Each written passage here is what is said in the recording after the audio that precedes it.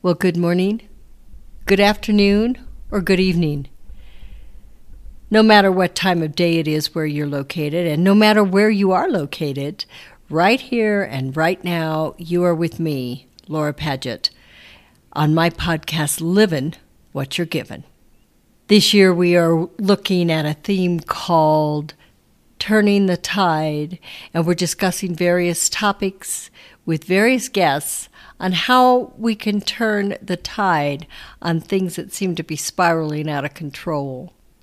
And you know, when we are out of control, and when that tsunami, whatever it is in your life, starts to hit, and you know you've got to do something to turn that tide, it can be a dark time.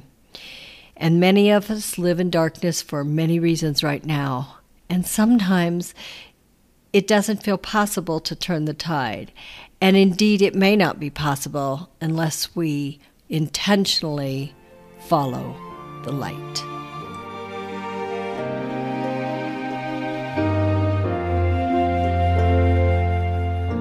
Follow the light wherever it may lead, with love, compassion, kindness too.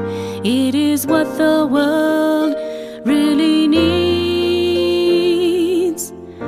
Follow the light, no matter what you face. Well, hello, friends, and welcome back in to Livin' What You're Given.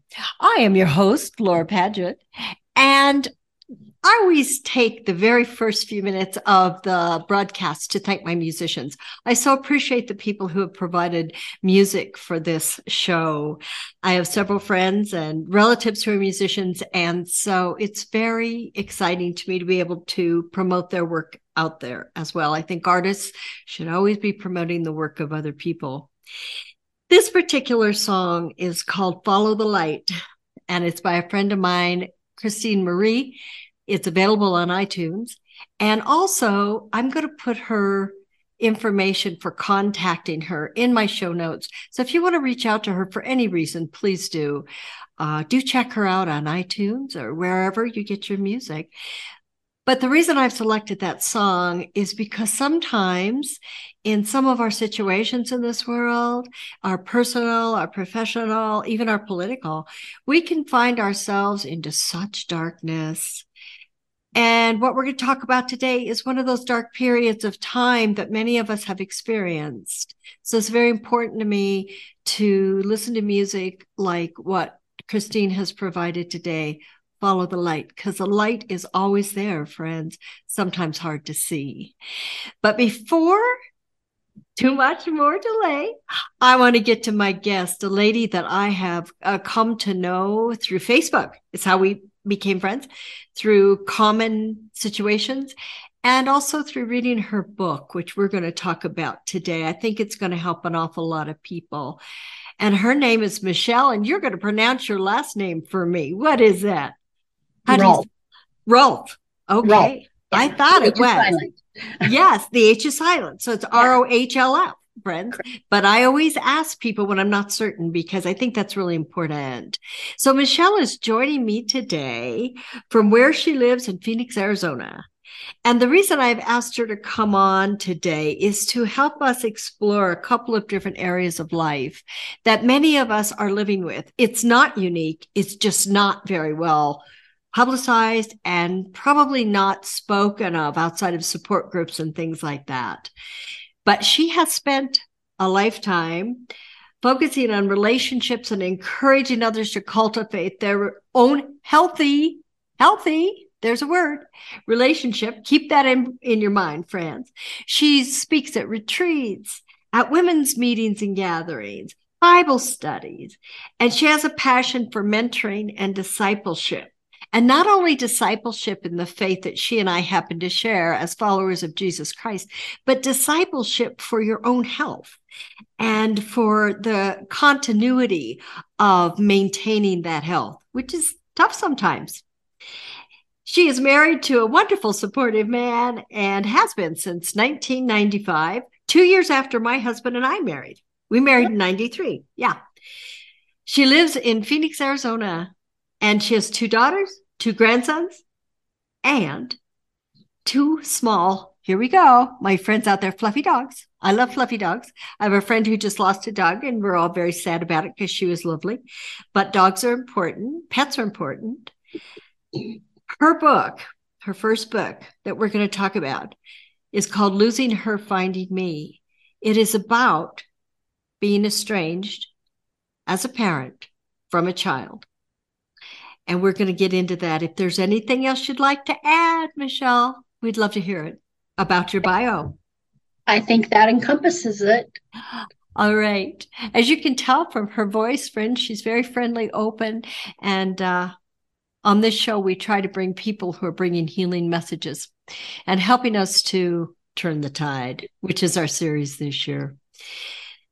So, Michelle, what we're talking about today is not unique. I've already said that. There are a lot of parents out there who are living in a situation where they've had children, they've raised these children, they've given them everything, and then boom, bada bing, backs are turned. And it feels like it's over.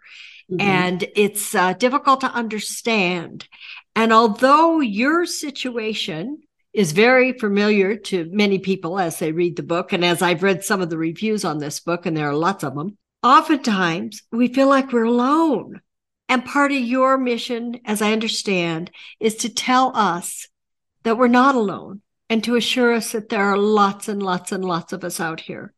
So could you briefly describe that estrangement journey with your child and how it started, after having such a close relationship for many years? Sure, Laura. Thank you. And by the way, happy 30th anniversary this year. That's right. That's pretty cool. We're still celebrating. We went to Durango, Colorado. This is just a wee aside, friends. We went to Durango, Colorado, which is a little bit south of here. Just had a great actual second, third, fourth, whatever honeymoon that we've had. Moving on now to our topic, which is the estrangement of children and parents. Okay. Yes. So my story started when I first met my baby girl. When the first minute they put her in my arms in the hospital, mm-hmm. I thought my life began. And I put absolutely everything in that baby. Mm-hmm. She was going to be the life I never had. She was going to be beautiful and thin and talented and have every opportunity in the world to live the perfect life. And I, at that moment, put all my eggs in that basket. We had a really great relationship. I was a single mom. I divorced her dad when she was 1. So we were single for about 5 years and had a really good relationship. She was one of those children, probably because we were enmeshed. We didn't even need to talk. She knew what I needed and wanted before I said it, and vice versa. Mm-hmm. So that's the kind of relationship we had for about 14 years, probably. It wasn't about 14. She started pushing away and she started bucking against me more and being unhappy with me. And she wouldn't be unhappy with anyone else in the family or angry with anyone else, but it was always to me. It really amped up when her grandma died when she was 17. And that's when she started. And I think my theory on this is because we started pushing her out of the home. You need to get a job. You need to go to school. You need to do something. What are you going to do as an adult? She was just not happy with that. So she was stomping around and wouldn't get a job. And so she finally got a job. And the first man she met, practically, there were a couple before him, but she marries. And he's 18 years older and he is very controlling. She married him within months. It was okay for a while. She had a baby and they needed our help to watch the baby. So, of course, we're watching the baby 3 or 4 times a week. But once that baby turned about a year and a half, they decided that, I don't know, I said something wrong or I acted, who knows, right? And I know some estrangements, there's a reason, and I get that. Sometimes it's just because there's no communication and things get blown up. And I believe that's what happened with us. is we didn't know there were problems, and they weren't telling us there were problems, and it just got worse and worse. And then one night it blew up and they were gone. They took that 2.5, because it took about a year for them to get to that place. And about a year or 2.5 years, this baby they walked out, and we didn't see them again for 4 years. There were a couple times, and if you read my book, there's a couple times I did make contact. But I am a strong believer. My husband and I were strong believers in, if they said no contact, we respected them as adults. Yeah. And so we didn't try, except for the couple times. There was one time I really felt like the Lord led me to write her an amends letter. So there was that meeting, and then one meeting where we just ran into each other, right? So that one, but after the 4 years, I ran into her and my 2 grandsons. So in that 4-year interterm, she had another baby. Mm-hmm. And so I just ran into him at the mall, and I met my grandson, and I looked at my older grandson, who is 5 now. And I said, "Do you remember me?" And he said, "Yeah, you're my grandma." That melted my heart. Yeah, it does. So God gave us that whole day. I mean, not the whole day, it was a couple hours to spend with them. And then things just rolled from there. She asked me to come to counseling with her, which was a bust. But one thing I have to say this, Laura, is that sometimes you think it's a bust, but God's working. And he was putting little snippets in her to think about and to mull on, because it was probably 6 months later, we are back in contact. Mm-hmm. And she tells me that part of it started with the meeting at the counselors. So even though I thought it was the time was worthless there, something happened with her. So that was good. So we are reconciled. She has left her husband. And in the book, I even talk about, it's not just about the estrangement. It's about the reconciliation, the challenges that we even confronted on that. Do you want me to talk about how I got through the estrangement? I would, but I'm excited to hear that you guys are reconciled. And how does she feel about you writing this book? I asked her 4 times in different times. Like when God said this book's about the estrangement, I asked her again when I was finished writing. I asked her again when it was done, when it was picked up for publishing. And then I asked her again right before it was going to be published. And the last time I asked her, she said yes every time. Okay. And the last time I asked her, she said, "Mom, do you want me to say no?" Okay. So I'm like, okay, I just want to make super sure you're okay with it. And she hasn't had anything to do with it, which I don't blame her. Yeah. She didn't come to the launch party. She doesn't ask me about it. But if she does accidentally hear something, she's encouraging and nice to me. Good. But but she, I mean, who wants to have all their warts in a book? We all mess up. We all make mistakes. Yeah. So I really appreciate it. Has to be God that, gave her that grace. Right. Grace to say yes to me.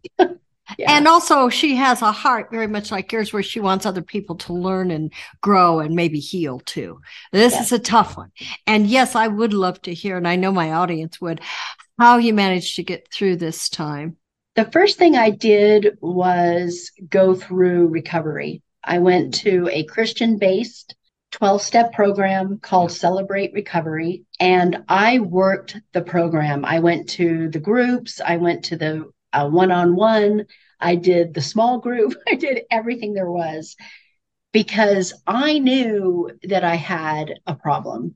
Because like we were talking earlier, you and I just alone, is that it's normal for an adult child to leave the nest. Yeah. But it broke me. I was ridiculous. I mean, the first 6 months after the estrangement, I guess there is a difference, though, I have to admit, because when she just left to get married, I was fine. But when it was the no contact, don't talk to me ever again, that's what broke me. And I sat in my chair and ate chocolate and watched TV for 6 months. I just Wow. was out of my mind. I could not. Because since I put my whole identity in her, when she walked away, she took me with her. Wow. I was nothing without her. And Yeah. so that's where I don't know if I don't think all estrangements are like this, but I think there are quite a few that because they're so hard to get over is because we're enmeshed and we don't know who we are without that child. And so that's what recovery did for me. It showed me that I am an independent person that God created to live this life independently of any person, that I have a purpose, he has a plan for me, and that I don't have to have other people love me or accept me for me to carry out that purpose, that I am valuable on my own as an independent person. And I didn't believe that. And so that's what recovery did for me. It showed me what God said about me, and it built me up to show me that I have a life and that I matter. And that is the message I really want to get across through my book and through my podcast. Everything that I get to do is to say, please, you are important and you matter. Your life matters apart from your child. And for people who've never had children, I must say this is probably totally foreign to them. But Yeah. it may not just be a parent-child relationship. It may be a spouse. It may be a job. It may be anywhere where we have dumped our entire identity into something outside of us and something outside of God, really. And what you're talking about with the enmeshment in another entity outside yourself is codependency, right? Yes. So let's talk about what that is. And I think we've defined it to a point, but if there's a more specific definition that you'd like to use, I'm all about that too. Whatever you want. Laura, your definition is as good as mine. I know for me personally, it's just putting your identity in someone else or something else. You're dependent on them performing in order for you to have a life. Mm-hmm. Right. And I'm sure there's more a clinical way to say it or whatever, but it is that where that other person or thing Yeah. defines you. And then disappears. And then there you are left kind of floating. I kind of think of it as a head with no body, one of those crazy cartoon things where there's this little head floating around and there's no way to mobilize all the gifts we've been given because we feel that they just took off out the door when that person left. So there's some wonderful work out there, and you and I have talked about that. But as you begin, and we'll mention that too, but as you begin now to move into your recovery, you talk about in your book, you talk about some of these specific things. How did you begin to not necessarily, well, yeah, I would say define the areas where you had been so dependent upon your daughter? And do you think this is one of the things that sent her away because she was strangled in some ways? Mm-hmm. I could be wrong. If I'm wrong, just say that. But maybe she felt she couldn't have a life. Do you think that's possible? I think it is possible. I don't think that was from me, though. Okay. Yeah, I think that in her own codependency, she felt responsible for me. Wow. Now, you'll see, if you remember in the book, her dad died young when she was young. And I'm just wondering if that did something. She was 6 when her dad died. Mm-hmm. And I wonder if something happened there where she felt like she needed to make sure that me and her stepdad, who she only knows as dad, didn't die. Something in her that thought, okay, I'm responsible for them being alive. And even though we tried to do counseling and stuff with her to help her through that, not take that responsibility, I think that she did. And I think that that's why she felt strangled. As an adolescent, you're supposed to fly. Mm-hmm. She didn't want to. She wanted to stay home. She didn't want to work. She didn't want, until we pushed her. And then it was just out of anger and frustration. And I also think the abandonment part is a huge part for her because, when she was 2 or 3, I had to send her to her dad's, who she hardly even knew, and spend 6 weeks in the summer. And so when you're that young, you don't know there's any end to it. And so Right. to her, I was gone. Mm-hmm. And I think that from that very young, she felt abandoned. And when she was 17 and we're telling her she needs to go and go to school or get a job, she felt abandoned again. And pushed out. Yes. Pushed Yes. aside. And I hear that a lot in recovery rooms. I'm in recovery for a different issue, and I understand that sometimes inadvertently we may do exactly that. You and I were talking off air about we're the only animals that try to hang on to our kids forever. And you don't do that. They really do need to grow up and get on their own. I think my generation, and I'm not going to ask you how old you are. I already said I'm 72. But see, understand, my generation, that's what we were about. We learned how to work. I went to work when I was 13 years old. I had a Social Security card when I was 13 years old, worked at Yantorno's greenhouse, budding carnations. Whoa. 10 hours a day, 6 days a week with people who just, really were great and wonderful and all. But holy cow, you talk about backbreaking work. And I was 13, could get a Social Security card at that point in Colorado. So I always knew that was the point. You're going to work and you're going to move your life. And so I think I tried to do that with my own child too. And as I read your book, I realized, oh my goodness, it was a different generation. Certainly they couldn't live at home forever. We didn't want that. But I think I was like you, I just thought we're preparing these kids to fly. Like the birds. I watch birds all the time. I do a lot of Facebook Live posts called Figuring It Out Fridays. And I talk a lot about what I see here in nature because I live in Western Colorado and man, we're right in the middle of nature. But I think I watch them from when they're wee babies. Mama's feeding them, daddy's protecting them. They built the nest, blah, blah. And then it's like, okay, this is how you fly. See ya. Right.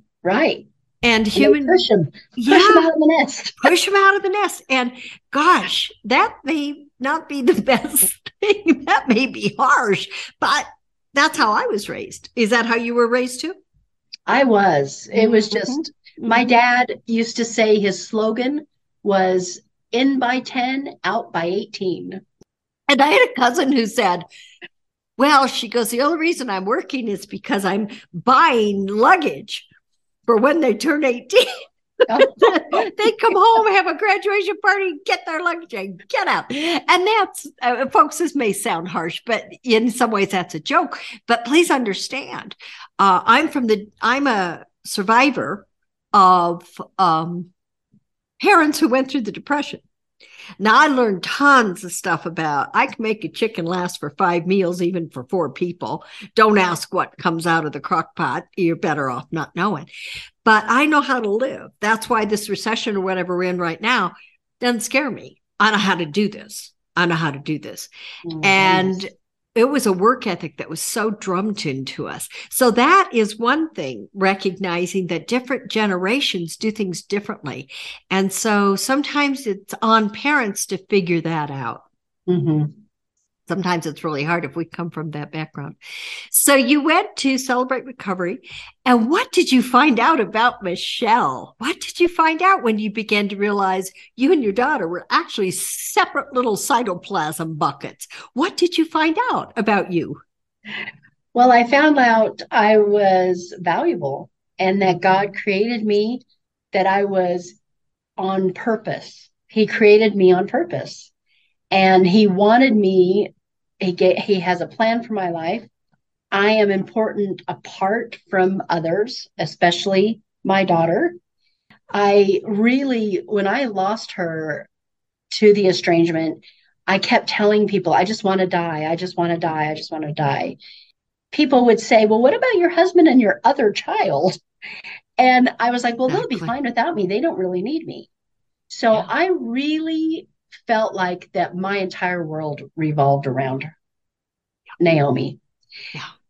So I learned that that's not true, that that is a lie, that other people love me, that I am valuable to others, that I can serve, that God has things for me, like ways to serve, ways to love others, way to encourage others.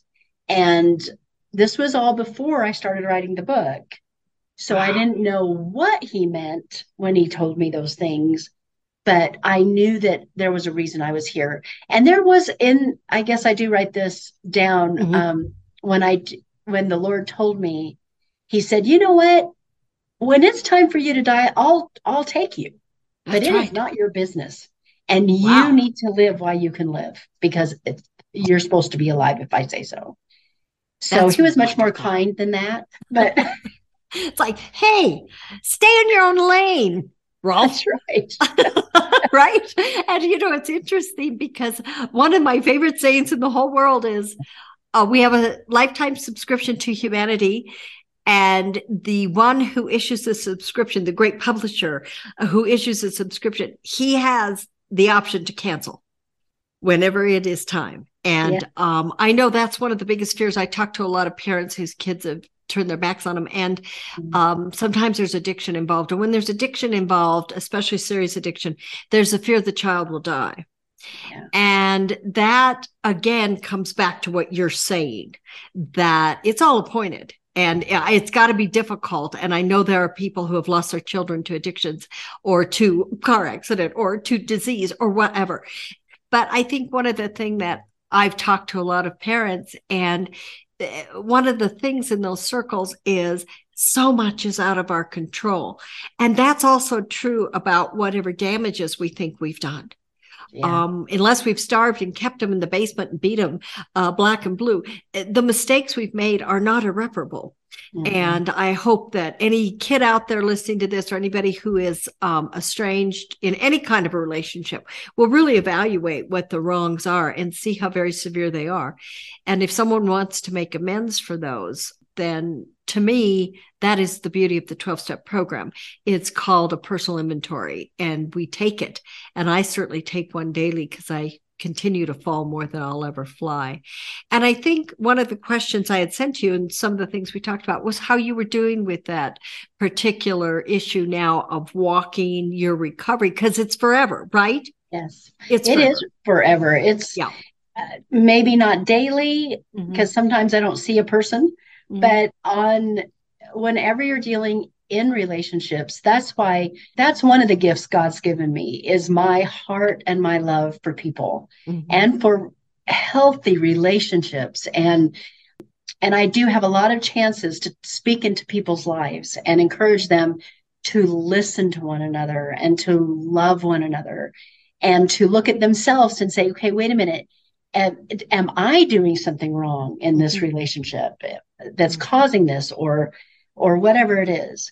Yeah. So yes, all the time one of my big indications, alarm bells that goes off for me to Mhm. say, okay, wait a minute, I need to look at myself is if I start feeling crazy, if I start obsessing about what was said or how the interaction went or what I said, Mhm. if I'm embarrassed by it or feeling bad about it, or even though the other person didn't seem to react to it, anything that happens like that kind of stuff, I take to the Lord and I say, okay, wait a minute, what went wrong here?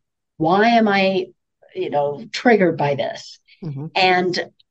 And especially another really good one that I do is if somebody bothers me, Yeah. like Ah. their personality's irritating or they say something, right? Yeah. They say something that offends me or triggers me somehow, then I was like, okay, wait a minute. What is it about me that I was offended by that? Did Yeah. I think it's true? So Right. is it true? Right. Right? And if it's true, then if it bothers me, then why don't you change it? I just need to change it. Or did I think the person delivered it badly? Mm-hmm. And I can just give them grace. I don't need to make a big deal out of it. Mm-hmm. I can say, you know what? I have said things out of being tired or upset or hungry, right? That Right? I didn't mean. Yep. So just extend some grace. That's right. And to ourselves. And to Yeah, ourselves. I yes, think yes. living under the umbrella of guilt, that's really a very useless camp. Oh, If we want to stay in the camp of guilt, it just eats us alive, and we don't have to. We can make amends, whether the person accepts it or not, as a codependent or as an addict or as a dependent or whatever. Whether they accept it or not is not our business. God has asked us to extend an offering to people of grace, but also to say, please forgive me for this. I hope you'll forgive me for where you feel I failed you or where I wronged you. And maybe ask specifically what it was. If they're willing, some people are just like, no, go away. And then that's what happened to you. It was like, boom, the door's closed. And you guys respected that. And I imagine that respect for that, not pushing, probably was a piece that helped to facilitate the eventual reconciliation, I would think. What do mm-hmm. you think? Yeah, I do. I think giving her the chance to be on her own and know that we always made it very clear that the door was open, but we respected her as an adult, and that if she didn't want to see us, we weren't going to make her. So I think that that was important. I get different voices. I'm sure you do too, Laura, in Mm-hmm. through our comments and stuff that we get. And I hear from estranged children who have estranged their parents. Yeah. And I just got one the other day saying that she did get cards in the mail from her mother, Yeah. and that when it was time for her to come back, that made it clear that she could.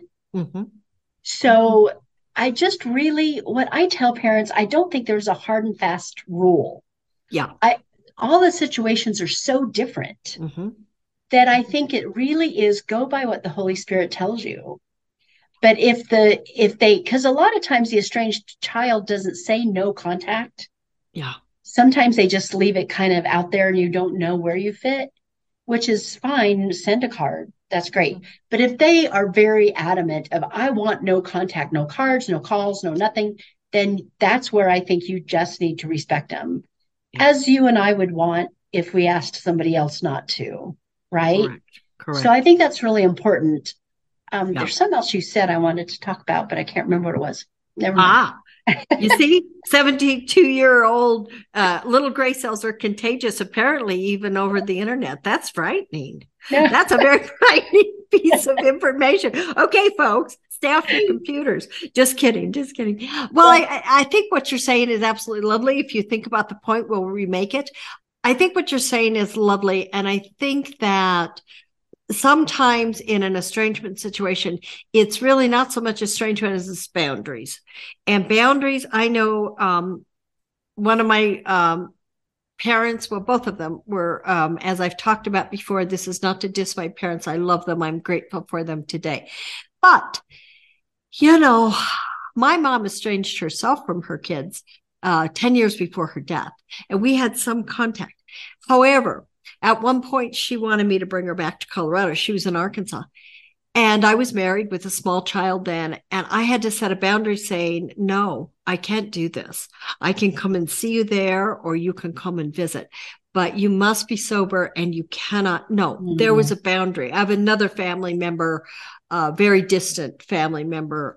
We disagree on some stuff politically. And I had to distance myself from that individual too, just because of the ways that we've learned to communicate today, which are abusive, to say the least, if we don't agree with someone. And so my takeaway from this is respect and boundaries for other people, but respect and boundaries for yourself. So, were there difficulties? And I didn't send this question, it just now popped up. Were there difficulties when she returned to the relationship where you had to set some boundaries for yourself, not to enter back into the codependency, not to enter back into doing what you had done or or maybe fielding what had been done to you in order to maintain a healthy relationship. Were there some things like that? Yes. Mm. Yes. A big part, one of the chapters in Codependent No More, which I've read over and over again to keep me on this journey, is the detachment chapter. Yeah. So when Naomi first came back in our lives, I still had that where I wanted to fix her. I wanted to help her. Yeah. And she was very, like, she still didn't want to work. And she still, so it was still some of those things. And I was like, just do this or just do that. So I would have to, and then it would be frustrating because it would be this big power play, right? Yeah. Right. And I would feel crazy. Like I said, when you start feeling crazy, you're off the bus. Yeah. Right. And I would go read that chapter and I would, okay, wait a minute. This is not my life. This is not that is one of the big lessons I learned. Another one is that everyone gets one life, Laura. Yep. And it's so unfair for me to think that I can live Naomi's life. Yeah. She has her life and I get my life. Right. So she needs to make her decisions and make her mistakes and go down the roads that she's going to go down, because she gets that. It's God's gift to her, is her life. I get my own life, and I get all those things on my own. So I had to keep telling myself, Michelle, this is not your life. This is hers, and she gets to live it.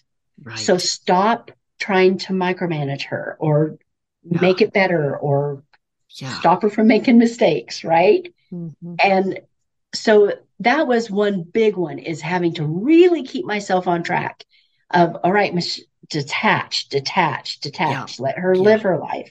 The other one was that I had to respect the decisions that she made. So she was in her house, out of her house, in her house, out of her house. And the third time she was coming, I think it was the second time she came in. The condition was, if you get a job, it was the third time.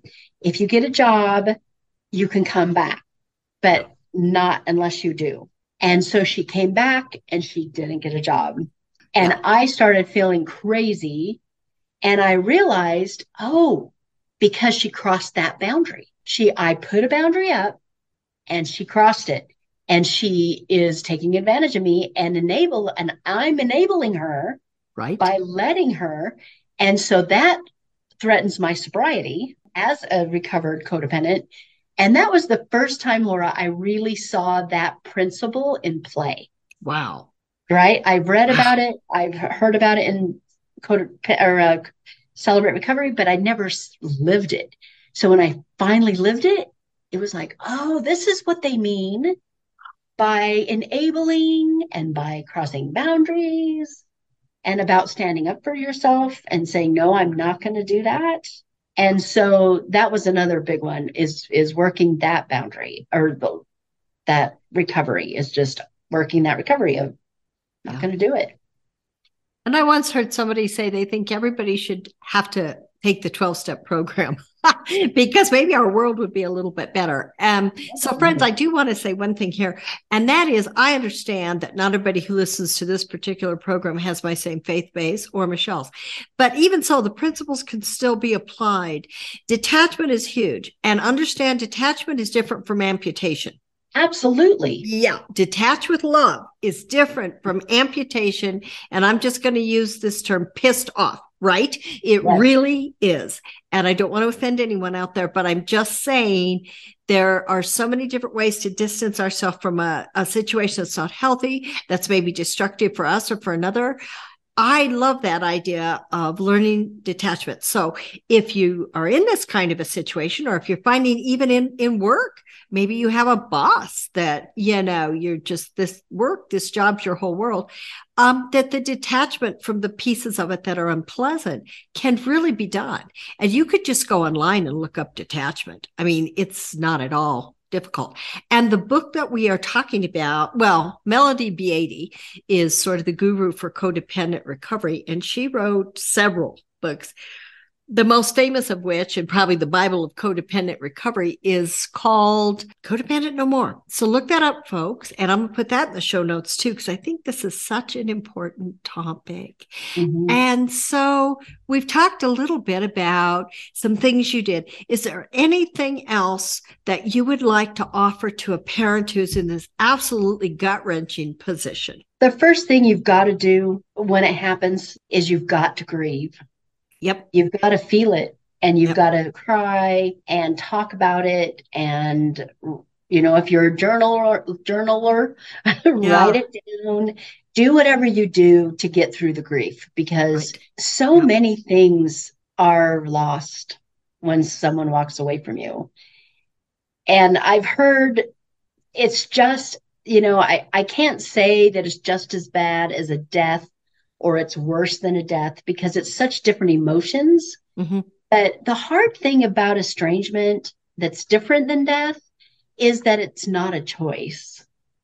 Like, death is not a choice. Correct. Estrangement is a choice. Their child is willingly rejecting you. Yep. And that's so hard on your heart. Yeah. And you're going to go through all those things. You're going to go through, I should have, could have, would have. I call it a parent autopsy. Oh boy. So autopsy everything you've done, every decision you made, every no you said, right? And you just think that what did I do that was so wrong? What did I do that was so bad? So all that stuff you're going to have to go through. You're just going to have to. And know that you did the best you could. That is the biggest thing is I finally came to, is that I did the best I could with my circumstances. In my raising of my children, I lost my ex-husband, I lost my parents, there's just so much death that happened for me. My younger daughter, right? Mm-hmm. She's 8 years younger. So she went through the estrangement. So she told me that she felt like she was in a divorce because she lost her older sister. And, she was still in contact with her older sister, but here she is in the middle. Yep. So there's that whole thing. So just know that you did the best you could. And that if we were perfect, Laura, if we were perfect parents, we wouldn't need Jesus. Hallelujah. And this world, I always say to people, look, there was only one perfect one, and look what you did to him. Amen. So that even if we were perfect, it wouldn't matter, Michelle. No. And I think that, I don't want to be irreverent, and certainly we're in Easter time as we record this, and we're recording it during Lent, and I'm not really sure where we're going to air it, but you'll know when it's coming up pretty soon. The fact is, people, nobody's perfect. Or as I like to say, I did a whole series on perfection last year, a whole series. And the name of the series was Nobody's Nerfect. Oh, I love that. Because I've often thought of writing another book and called it Nobody's Nerfect. But a friend of mine said, people are going to look at that and think, wow, that's terrible. There's a book with a typo on the title. You really going to have an explanatory subtitle on that puppy. Yeah, you would. But I really think that the idea, and this is where I want to go with our last point. Friends, be gentle with yourself, one step at a time. And for goodness sake, if you are in this bereavement process and it is a bereavement of sorts of this estrangement, get off social media. Do not compare your insides to someone else's outsides. Social media can do some wonderful things. Certainly I advertise there. It's where I met Michelle. Hallelujah. Thank you for social media. But looking at all the little happy families when your family is busting apart at the seam is just an exercise in absolute excruciating pain. And it probably isn't that way after the picture's taken. Remember those lovely family pictures? We'd all get together and smile and everybody and then the kid would turn around and cuss out and walk out the door, or the old man would be upset, whatever. But the fact is, nobody's perfect. No situation's perfect. The pursuit of perfectionism is a trap. And I believe that as we look at, in my day, we had Ward Wally and the Beeve. And I really thought they were real. I really thought that's how families should be. Dad goes off to work. Mom's in the house baking bread with heels and hose and a beautiful dress. The biggest problem is that Eddie Haskell has gotten caught taking somebody's bike. And this is American life. And this is what we were taught growing up. The Donna Reed show, all these different things. Leave It to Beaver, even the Nelsons. For those of you who are as old as me and remember Ricky Nelson's family. But the fact is, guys, it ain't real. When the camera goes off, they're just as flawed as anyone else. Mm-hmm. And so never compare your insides to someone's outsides. And I learned that again with Michelle's book. And the name of your book, Michelle, is Losing Her, Finding Me. Mm-hmm. And the subtitle is absolutely brilliant. A mother's story of estrangement and self-discovery. And if you are under the umbrella, friends, and this I think is not only a mama's disease, but I think it's probably primarily moms. Mm-hmm. If you're under the impression that your child reflects who you are, that's also garbage. They don't. Mm-hmm. They don't. Very few people are going to jump up and praise the mother of an award-winning athlete or a politician or anybody. But man, they're going to jump on the mother of Jeffrey Dahmer or of another serial killer. There must be something wrong. She must have done something wrong. But don't let that get in there. Keep that out. That's wormwood and it's useless. So I am very excited about this book. I have already reviewed it. And I tell you folks that don't run around recommending books just to recommend them. I'm an author too, and I read kind of from a critical lens, but not critical to the point of the validity of the author. So this woman's valid. And if you're in this point, if you're in this place, she's given you some wonderful gems of encouragement. Hang on. No matter what the outcome is, you're valuable. Right, Michelle? Yes. And it can get better. Mm-hmm. It can get better. Yeah. It can. Wow. Any other wonderful things you want to leave us with? My most important thing is, I guess there's a couple things real quick, is one thing is that you're not alone. Mm-hmm. There's 1 in 4 families. I was just looking up the statistics yesterday. Really? 1 in 4 families, yes, are touched with estrangement in some way. Amazing. And 27% are never reconciled. Wow. So you are not alone in this. But it is a silent thing. People are embarrassed to talk about it because they don't want you to think they were a bad parent or they think that it's their fault. So please don't think there's no shame attached to this. Please talk to us. And there's stuff out there, there's other books, there's all kinds of stuff. The thing that makes my book different, it's a memoir and it's just about my experience. The other books give you steps to do and things that are from psychologists, which are very valid. And I recommend them. Please read them. So, and also I'm on social media. Laura, can I tell please, I'm going to put it in the show notes, but people are listening. It's Michelle Rolfe, and you put that in there. You can find me at Facebook and Instagram, YouTube, and on Amazon for my book. Just put in my name. And here on Living What You're Given, each year we take a topic. As I said, we had talked about perfectionism. We had talked about the beauty of aging. We have talked about different topics over this is my 3rd season. And in this season, I started it out with Turn the Tide. Why? Because there's so many things going on right now in our lives, personally, professionally, culturally, globally, nationally, in our churches, spiritually, that we might want to turn the tide on because some of it's really unhealthy and destructive.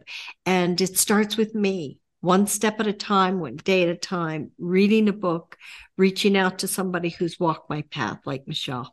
And it's okay with you if they reach out to you, right, my friend? Absolutely. My email is michellerolfewrites@gmail.com. Right. And we're going to have that in the show notes too, folks. But I really encourage you, if you're in this situation or if you're not, or perhaps you know someone who is in your circle, your family or your social circle, your work circle, whatever, recommend this book. This is really, I can tell you, this is really good work and it's honest. And unfortunately, authenticity is not always popular, but I believe it's one of the first steps to healing. Yes. So I cannot thank you enough, Michelle, for writing this book and for granting me this interview. Thank you. You're welcome. It was so great talking to you. Thanks for having me. Sure. And maybe we'll just get a Zoom and a cup of coffee and sit and chat one of these days. I would love it. I would love it. I meet the best people on podcasts. I got to tell you. I hope this has helped you if you're in this situation. And I hope it's helped you to look at yourself and say, guess what? I'm a child of God. Full stop. I'm a child of God. End of. I'm a child of God. I got purpose. That's it. And I hope that you'll be back with me. I do this every second and fourth Wednesday. I have to stop and think. And second and fourth Wednesday, I'm here on Living What You're Given. Right now, we are doing a thing called Turning the Tide. That's another reason that I've had people like Michelle on this year, because sometimes we can go along and we can find ourselves in a sea of pain, dysfunction, abandonment, aloneness, isolation. Certainly the pandemic did that to us big time. And now trying to come out of all that, plus dealing with some of the things that have happened. And I'm really grateful for this message. If you want to catch up with me in between podcast episodes or in between Figured It Out Friday, which is on my Facebook page every Friday, you can reach me at lauralpadgett.com. My podcasts are there. My 2 books, Dolores Like the River and Jesus in Shorts, my collection of short stories, is there. And my blog is there. My speaking topics are there. And so I would just love for you to check that out. There's contact info.